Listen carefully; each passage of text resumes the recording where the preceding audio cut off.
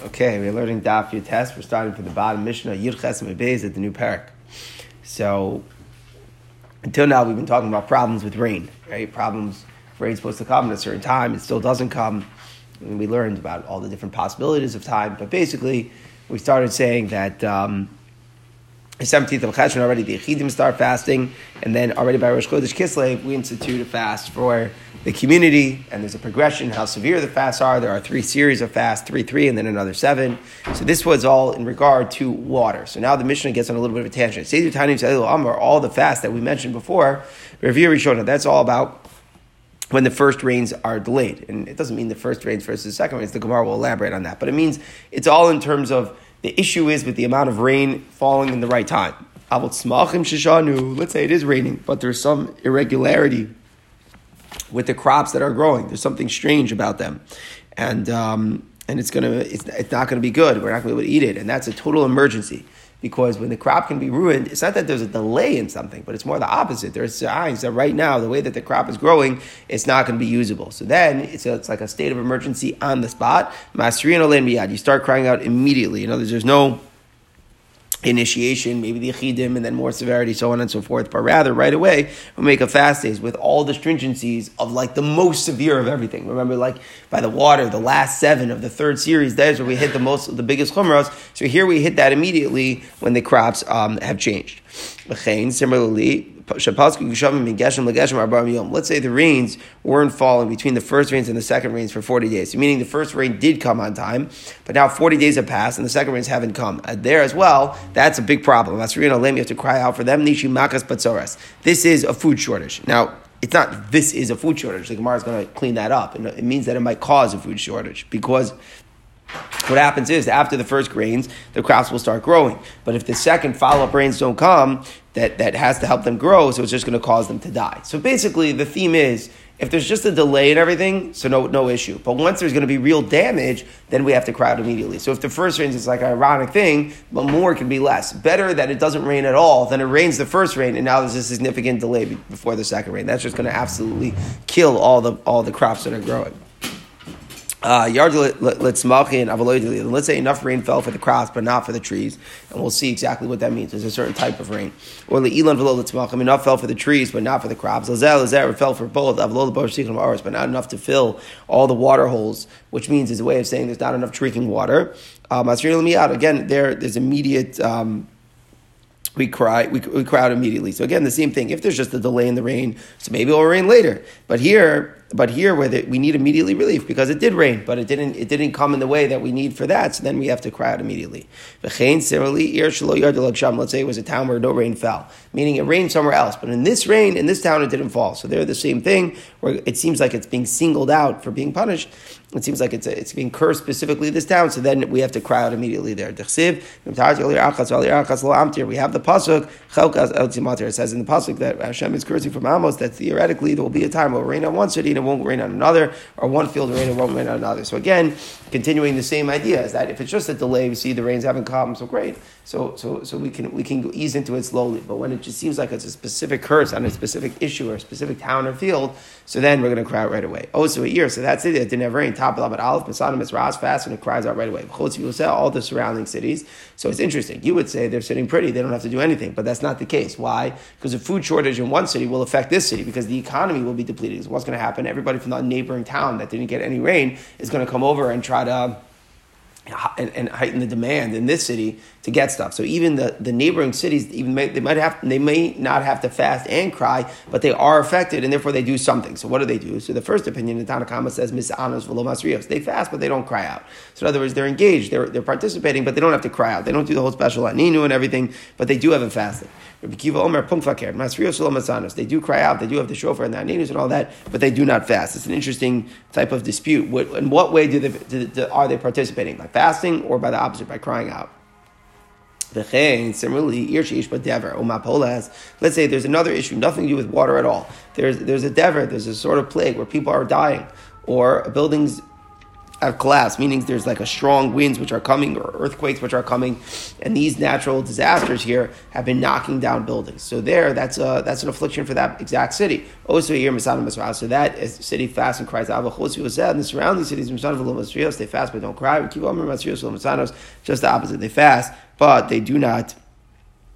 But they do not fast. So here it seems like it's more of like a sympathy issue, right? Because it's hard to see how they'd be directly affected, unless we say that we're nervous that it's going to spread or something like that.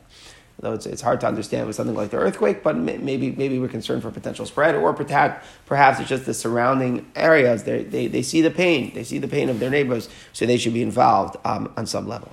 So the Mishnah was saying that there's a dever, that there's this sort of like plague where people are dying that we cry out. So the Gemara wants to know an obvious question: Ezu dever? What constitutes a plague? In other words, a few people are always dying, but what is a dever? Let's say you have a city that can have 500 people on foot, meaning 500 strong, with strong bodies, like men, soldier types of bodies. You have some men who give them mason, and 3 regular of these people die of natural causes. And 3 consecutive days, meaning one person dies each day. So if that, in other words, it's proportionate. So if you have times 3, so then it would have to be 3 times that amount of people dying. It's all per 500 people that can fight in the army, like 300 strong people, so then you have 3 people dying in 3 days, 1 each day. That constitutes a dever. Pachos mikan, if it's less than that, ain't a dever, that's not considered a dever, so there's no need to cry for such a thing. We talk about this a lot by the numbers by Corona, like everybody was quoting this Mishnah to figure out if there should be like a public hasra, like this was the question, did this constitute dever? Continues the Mishnah, these next things that we're going to have, these calamities, we cry everywhere, meaning when the news comes, we're concerned that it's going to spread, so therefore we cry out in any place. What are these places? What are the issues? Ala shidafon. Shidafon are like some blasts of wind, and they destroy grain. Al yerakon for yellowing. In other words, it's such an intense drought that it yellows the crops. Al arbav al chasil, these are different types of locusts. Al chayra, if there are some beasts that are attacking people. Al cherev, for sword. Sword means that there are armies, foreign enemies that are passing through land. These we cry out immediately for any of the calamities wherever we are. The common denominator of these things is that they travel. So even if it's local in one place right now, but still everybody should fast and cry because they might soon be affected. So in other words, until now we've been saying like ideas of like things that can come to a specific region, a specific place. But here we're talking, but they cry out right away. But here we're saying as soon as you hear news of like something like that is happening, you hear about some locusts, even if it's not in your country at all, you also start crying out. The Mishnah gives us an example. Once happened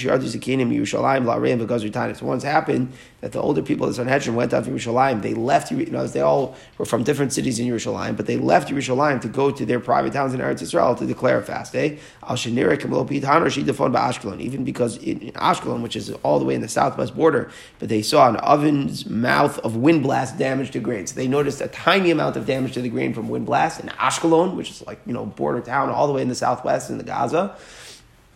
And all the rabbis dispersed from the Sanhedrin to head home and institute public fastings. So it makes me very interested to know. I mean, this is like, we speak about it like it's such a phenomenon, but Israel is a small place, right? So they were on Yerushalayim and they went to all their cities in Eretz Yisrael. I don't know how today, where we live in more of a global impact, where we read the news about something happening in the Far East, where it's so far distant and removed from our lives, would we have the same thing? If there was a plague of locusts, do we feel the same way? Or is this more of like a local thing, at least to the country where they used to live in the olden times? And what also happened in Gozri time is they decreed a fast. They heard that the wolves that devoured 2 children right on the Avar Yarden on the other side of the Jordan. So they all left the Sanhedrin and they went home and made a public fast day because, again, such a thing is a spreading type of calamity and everybody needed to cry out right away. Rabbi Yossi Omer lo sha'achlu, even more of a novelty. It wasn't even that the wolves had eaten the children. Ela al shaniru, they had just been seen in the city. So meaning that itself is an oddity. It's strange to have the wolves appear in the city. But just from the appearance of the wolf in the city, even though they hadn't even eaten anybody, but they still instituted the fast day. All right, the next part of the Mishnah we actually quoted before. Normally, our approach is that on Shabbos, it's against the peace, the serenity of the Shabbos to daven and cry on Shabbos. That's why we're careful from excessive davening for private things and definitely for crying. But the Mishnah says, Al Elu Masrim Shabbos. There are certain types of calamities that are so such an emergency that we cry out in davening, even if it would be Shabbos. We'll say the Aninu Avinu type of prayer, and we say at the end of Slichos.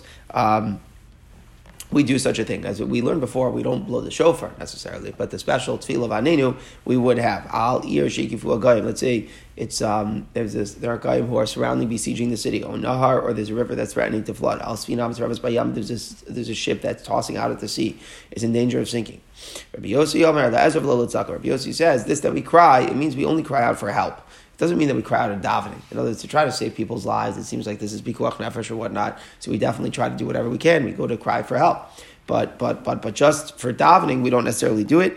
And the reason is an interesting svar. Rashi said back on Daf Yudala when we had this is that we're not sure that our tefillos are going to be answered. So the Rabbanan didn't want to be so lenient with the piece of Shabbos just to daven against the spirit of Shabbos. So according to Rabbi Yossi, there's actually no Anenu Hashem Anenu which is added to the tefillah on the Shabbos. The same thing it could even be for dever, for play. The Chacham didn't agree. So in other words, it's specifically like, these like time sensitive, like crazy things like that, like the boat sinking at sea or something like that. That's where we have it. But for just for general calamities, even though we normally would cry out for them, but their approach would be that on Shabbos we do not.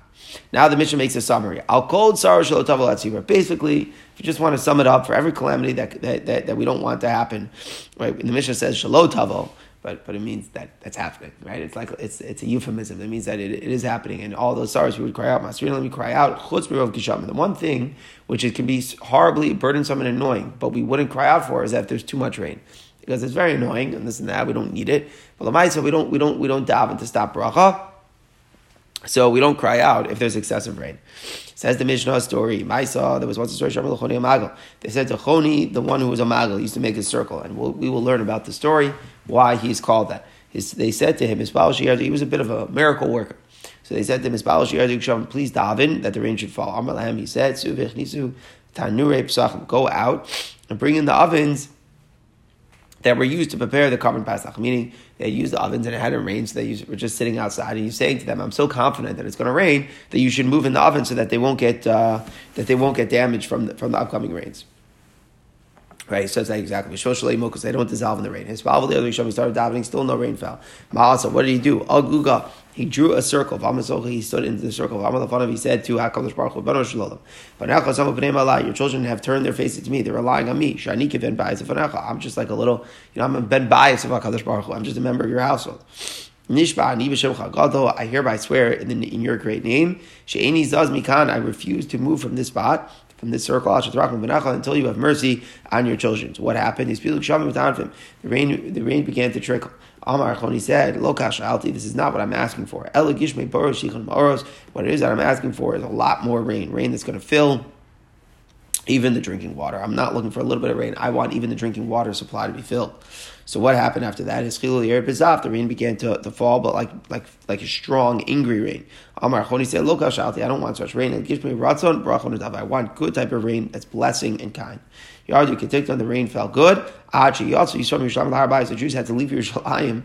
They had to leave and they had to go to the mountain, right? They had to go all the way to the Har Bayis. Was that a higher place because of the rain? So the people said, do the same way that you've been davening until now for the rain to fall. So too, now you should daven that the rain should stop because now it's excessive. He said, go out and see if the stone of the Even HaTohen has been covered. So the Even HaTohen is a place, it was like a lost and found kind of thing. If anyone who lost something would announce it there. So it's called Even HaTohen. So it was a very high elevation. So it was a type of thing, if it would have been so high, it would have been a threat for people to drown. So then at that point he would have davened. But he said, go check. If it was not that way, I'm not going to daven for the rain to stop. So this is kind of like reiterating the theme that the Mishnah have said, that we don't stop at Maser when there's too much rain, because so what that there's too much rain? The Maisa is bracha. If it's going to threaten people's lives, people might drown, then Choni would have davened, but otherwise not. And this approach, Choni Amago, sent him the following message. If not for the fact that you're Choni, I put you in the Cherem, meaning you're a great person and you have a great reputation, so I'm not going to put you in Cherem. But if not for that, I really would put you in Cherem. Why? Because here you are, speaking to HaKadosh Baruch Hu, was like so brazen and disrespectful, almost in a certain way. His approach in davening to HaKadosh Baruch Hu, during the circle, I swear, I'm not going to move, this, that. It was a very brazen approach. He says, how could I punish you for doing that? Your behavior is wrong. Right? You sit in front of HaKadosh Baruch Hu, you demand the rain. What's Hashem's response? He does whatever you want. You know what this is like? Eventually, you're like a son who does the wrong thing toward the father. He makes, bold demands for the father. And the father still does whatever the son wants. Regarding people like you, the pasuk says, your father and mother should rejoice, and the one who gave birth to you should be glad. So this is part of the thing, that whatever the child does, somehow the parents are okay with that. Now the Mishnah moves on to a new discussion. What happens? Let's say they're fasting. When do fast days start? Fast days start from Alos HaShachar, from dawn, because technically dawn is the beginning of the day. Immediately they're answered, and before the sun even rose. So the shaila is, do they have to finish the fast? In other words, they were makabel tainus, but now everything got fixed, and already before sunrise, already they're trained. So they don't have to. They could stop fasting right away. Whereas if only rain began to fall only after sunrise, then afterwards they have to finish. So it's an interesting thing. What's the vart here? The vart is, even though the fast really begins at dawn, but it doesn't have a shame that you were really fasting until sunrise. Why? Because nobody necessarily eats or drinks right when they wake up necessarily. So only once it became sunrise time, and then you still haven't eaten, so then we could say, okay, you're already fasting. So once you're fasting, you should complete. But if it's not even sunrise yet, so it's not nicker in any way that has a shame of its own. So since it's not nicker in any way that was a fast from where, just because you hadn't eaten until sunrise, so then you don't have to continue fasting at all. Now we learn another opinion. Rabbi Eliezer Amar, he says he's more lenient. Even if it didn't rain, but it rained in the morning before chatzos, you don't have to finish, because sometimes people don't eat until chatzos. Sometimes the first meal you get to is lunch. After chatzos, if it only begins to fall after midday, then then they have to fast. So he's saying a more lenient approach, that if it rained any time in the morning, you don't have to finish. Continues the Mishnah Ma'aseh. There was a story. She goes to Tanis Belud. They wants to create a fast in the town of Lud. It rained in the morning. Tavron said, go out, drink, and make it a yantiv.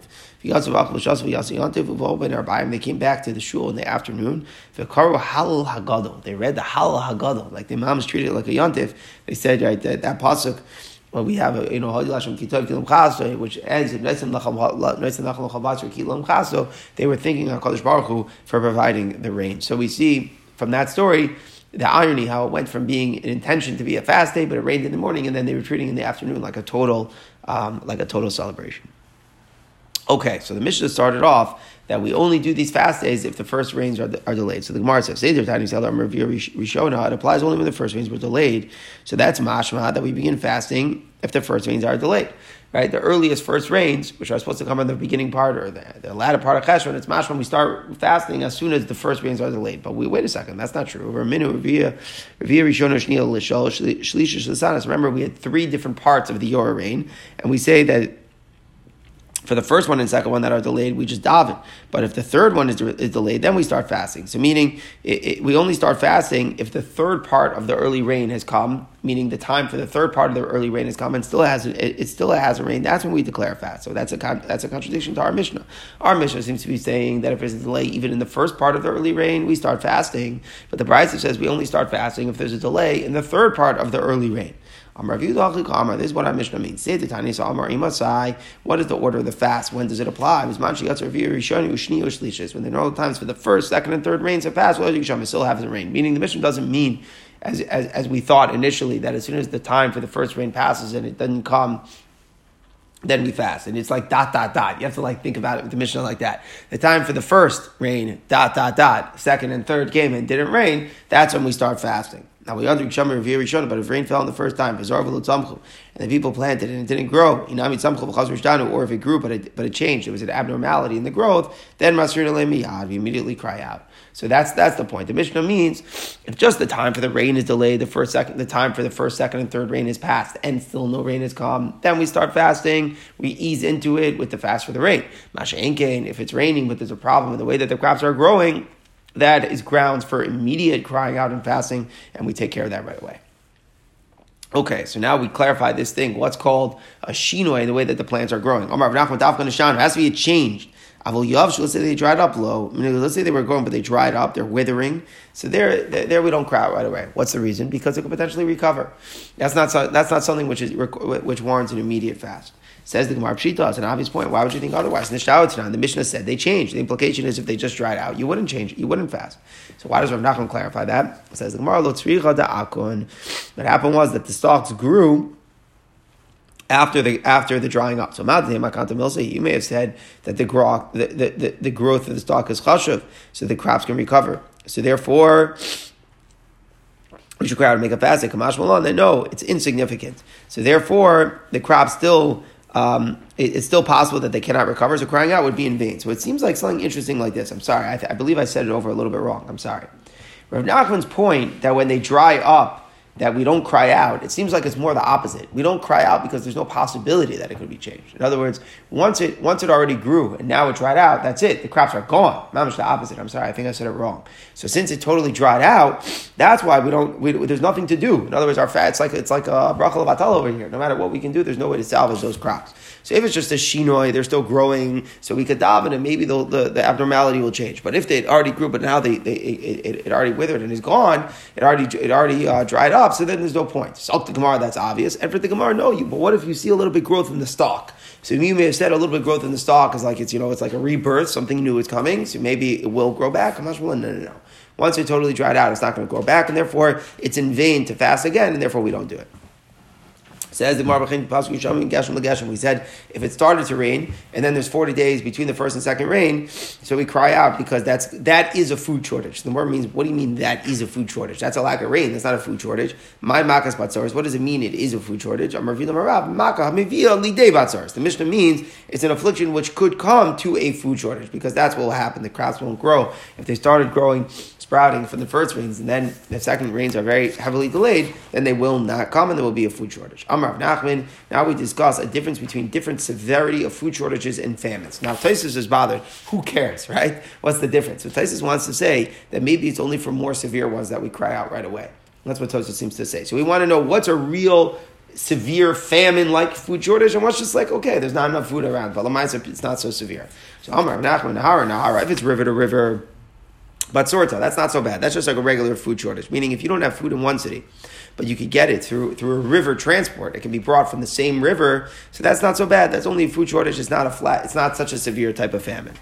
Medinta kafta, but if you have to go across a region, you have to go through a land route, like get them carried on donkeys or something like that, camels, then that's more of a famine, because that's harder to obtain than just shipping it by the river. Says the Gemara, this next thing, the economics here really drove me nuts. I couldn't figure this out well enough, but I don't know economics so well, but let's see if we can make sense of this. Amar Abchadina, what happens if there's an inflation in the price of wheat? So one saw is just for one selah. In other words, for one selah you get one saw. Normally for one selah you get four saw. Okay, so there's a lot of inflation here. It's like inflated 4 times. But l'maisa shchicha, there's a lot of wheat. So you may have to pay a lot of money, but there's a lot of wheat that's available. Batsortas, that's not so bad. That's a food shortage. You see an inflation in the price, but l'maisa there's a lot of wheat which is available. However, arba v'lo shchicha, let's say it's inexpensive. It's 4 saw for a salah, so the price is a nice normal price. But the problem is, there's just not that wheat to buy. It's hard to obtain the wheat. So then kafno, that's much more severe. That's considered a famine. So basically, the chiddush that we're saying is, even if it's inexpensive, but if you don't have as much food, that's considered a famine. Whereas if you have a lot of food, it's just very expensive to buy. So that's a small thing. That's a food shortage. That's not such a severe famine. That's the point that Reb Chanina makes. Okay, so it's all about how much wheat there is, not about how much it costs. That's point A. But now the Gemara makes a qualification, which is a little bit hard to understand, right? Reb Chitzur's point is that if there's a lot of food around, even if it's expensive, then that's just a small thing. That's not such a big thing. But Amar Rabbi Yochanan, that's only true if money isn't expensive. Meaning, if people have the money, so even though the price is a lot, but if people have the money to spend, they've got the coins in their possession, so then it's not such a big deal. So you have to spend a lot to get it. It's not a big deal. There's a lot of wheat, and you have the money. So even though it costs a lot, that's only a food shortage. That's not considered famine-like. Avo mos biyoker peres bezol. If the money is expensive, what does that mean? Money is expensive. It means people are poor. They don't have so much money. So then, even if it's peres bezol, if people don't have the money to spend, so it's not about how much there is in the market, and it's not about the supply, and it's not about the price. It's about the fact that people aren't holding so much money in their possession. Then masir miyad, you cry out right away. So the Gemara is making that qualification. This that you're saying, if there's wheat that's available, that it's just a small thing, not a big thing, that's only true if people are holding money.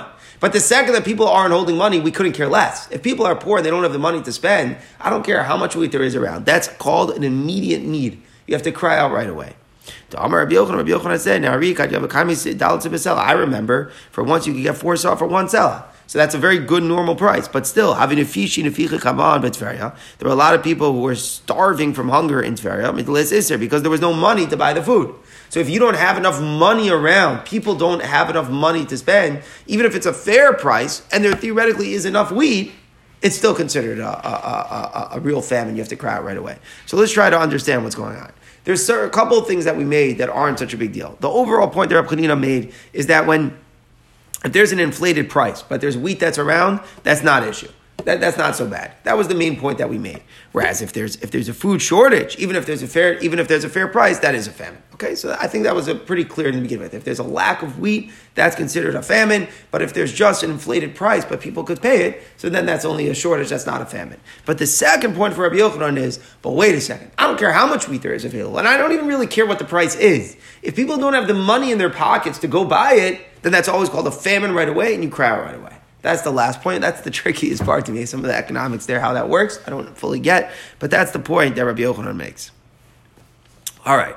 Now we further analyze what the Mishnah said. Let's say enough rain fell for the crops but not for the trees, or vice versa, or not enough for the reservoir, we cried it right away. So the Gemara is trying to figure out the conditions for that. We could understand that rain could fall for crops but not for trees. Light rains came, but heavy rains did not. So the light rains are good for the crops. The heavy rains are necessary for the trees. We had that Gemara back on Daf Gimel.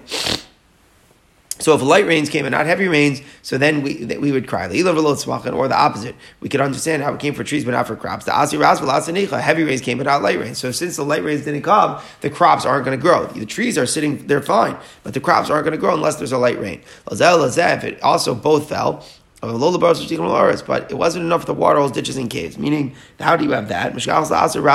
Heavy and light rains came, but not in very small amounts. There was heavy rain and there was light rain, but not so much of either. So therefore, the reservoirs didn't fill up. So we don't have enough in the backup system.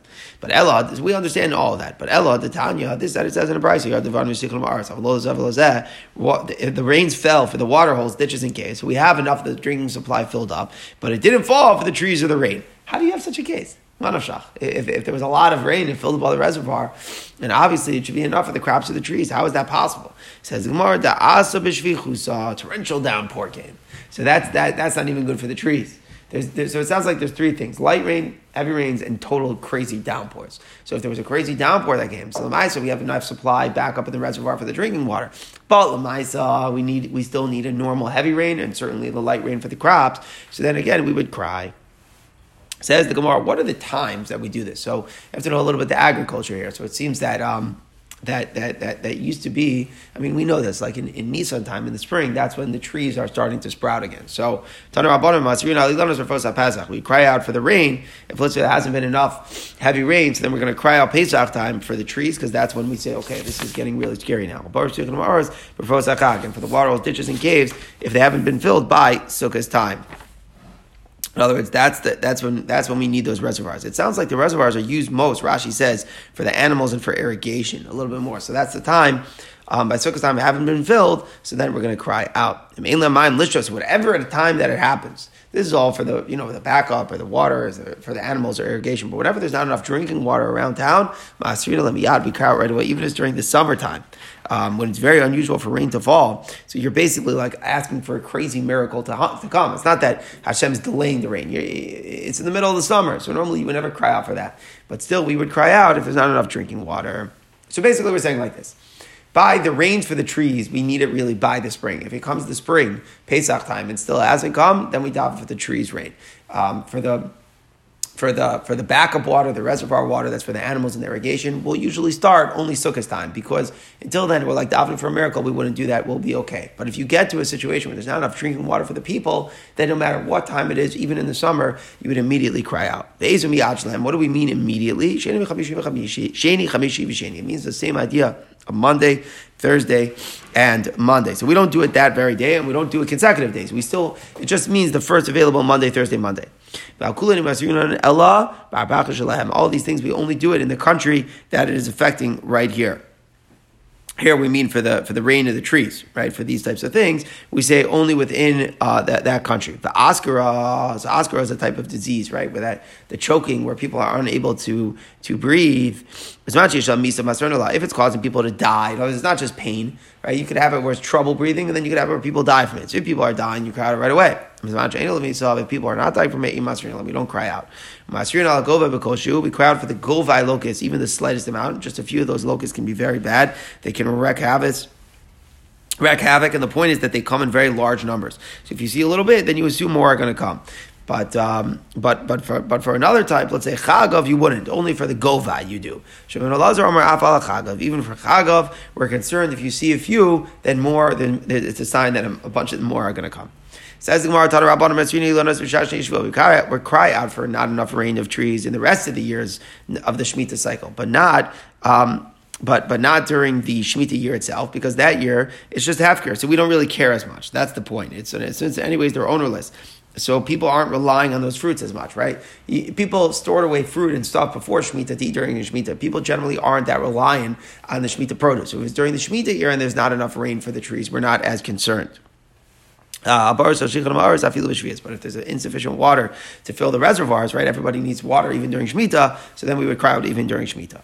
A dissenting view of no, even during Shemitah year, we cry out if there's not enough rain for the trees. The poor people are relying on it. So even though the rich people have food that are stored away from before Shemitah, the poor people do not necessarily. So out the poor people, we would cry out if there's insufficient rain for the trees, even during Shemitah.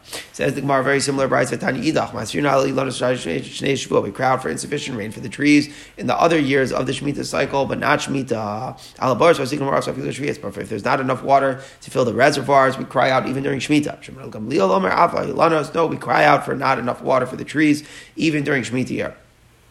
As we said, because of the svara of the poor. What about for svichim? So what is svichim? Svichim are plants that grow by themselves. How are plants growing by themselves? The answer is in the 6th year, when you were harvesting, maybe some seeds popped out while you were harvesting, and they fell into the ground, and therefore the ground will naturally produce svichim during the Shemitah year. So therefore, if there's insufficient water for the svichim to grow, that's another svara. Rishon Gamliel is saying you should daven for the svichim to grow. Again, the poor people are relying on it. So therefore, he has a svara that even though most people don't need the svichim or the trees during Shemitah, it's just whatever is there. If it's randomly there, they'll take it. But since the poor people are very much reliant on it, therefore we would daven for it even during Shemitah. Zaltu Maratanya. It says in the Brayso, Amr Shemim Ben Prata. B'yom Shachar Beis HaMikdash, when the time the Beis HaMikdash was destroyed, now as we go up, Yishav and Tzimukim L'Olam. The rains have become like Tzimukim. They've tightened up. Meaning that it's not falling as freely as it used to when the Beis HaMikdash stood. There are sometimes you'll have 1 year where rains are a lot. Unfortunately, there are years where rain is sparse. Sometimes it happens in the right time. There are years where the rain does not come in the right time. What could we compare a year when the rain fell in the right time? So it's a servant whose master gave him. He gives him like a stipend once a week. So he gives him all the grain that he needs on Sunday. So therefore, now, when he gives him all that he needs for the week on Sunday, he'll have enough time to properly bake the dough for the next Shabbos, right? Because he knows how to deal with it properly. He's got enough time. Nim says, Isa nefesh v'kitikno, the dough will be baked properly. The dough will be eaten properly. So too with the rain. If the rain falls early enough in the right time, so the crops have enough time to ripen properly. It's not a rush. They're not rushing to ripen. In contrast, what's it like when the rains come but not in the right time? That can be compared. Somebody could say, who cares? You ended up getting the rain, so what's the big deal? But we'll show you the difference. It's like it's like a servant who got the weekly stuff only on Friday, so he doesn't have enough time to properly bake. So he does a rush job. Nim says, Isa nefesh lokatik. No, the dough is not baked properly by the time Shabbos comes. So therefore, it's not enjoyed properly. So too, the crops don't really have enough time to ripen properly if the rain doesn't come in the right time. It's an interesting thing, it's like a scientific point almost, that they don't ripen as properly when they're rushed. It's like an interesting idea. If there's too much rain, I'm sorry, not too much rain, but if there's abundant rain, enough rain, what's it like? To a servant, the master gave him all the grain for the whole year all at once. So therefore, what's good about that? He can grind. Here it is. There's a little matzias. Every time you grind, no matter how much you're grinding, there's going to be a certain amount which will be lost. So it's not necessarily proportionate to how much you're grinding. There's just a certain amount that's going to get stuck to the mill, no matter how much you're grinding. So if you can, it's always better to grind a lot more at the same time, because any time you're going to use the mill, you're going to lose a certain amount. So you may as well grind a lot at the same time. So if there's a lot of rain, what's it compared to? So it's like a servant, the master gave him a ton of grain for the whole year all at once. So he could grind all of it for the whole year at one time. The millstones are going to grind from the core the same amount that they would grind from a kav, meaning the loss that's going to happen when you grind is at a minimum. Whatever quantity of grain you're going to put in, the mill will, it sticks, some of it clings to the mill. So whatever would be from the core would be from the kav, even though core is 180 times the kav, it's like so much more, but the same losses you would have when you grind a kav, you'll have when you do a core. So better to get all of the grain at the same time. And what's going to happen now? The kneading of the dough consumes the same thing with the kneading of the dough. The kneading, when you do it, there's a little bit that it eats. It will consume as much from a core as it consumes for a kav. In other words, the same amount that will be lost when you knead will be the same no matter how much, whatever quantity is needed together. So too, the amount of rain that's absorbed by the rocky part of the soil is the same if it's heavy or light, meaning there's a certain amount of rainfall that's always absorbed by the rocky soil and is not going to be that helpful for the crops that are going to grow. So if it's raining little by little, a little here, a little here, a little there, so you keep on having more losses from the rain. If it's just an abundant rainfall, then it's very good. The soil takes a little bit, the rocky soil takes a little bit of loss, but then there's a lot more for the crops to go. In contrast, if there's just sparse rains, it rains a little bit here, a little bit there, a little bit there, that's like, it's like a servant, the master gave him the allotment of grain, he gave it to him little by little. Nimsu, what did we find? The millstones would grind from a core, but they would grind from a kav, meaning the one loss that they would have gotten that would have resulted from grinding the whole core is going to be multiplied every single time they're doing a separate grinding of just the kav. And the same thing with the kneading of the dough. If you would have kneaded a whole core of dough together, that would have been the same loss as you're going to have now every single time that you're kneading just the kav. And alternatively, what's it like when there's a lot of rain? To someone who's kneading clay, if he has a lot of water when he's kneading the clay, the water is not used up and the clay is kneaded properly.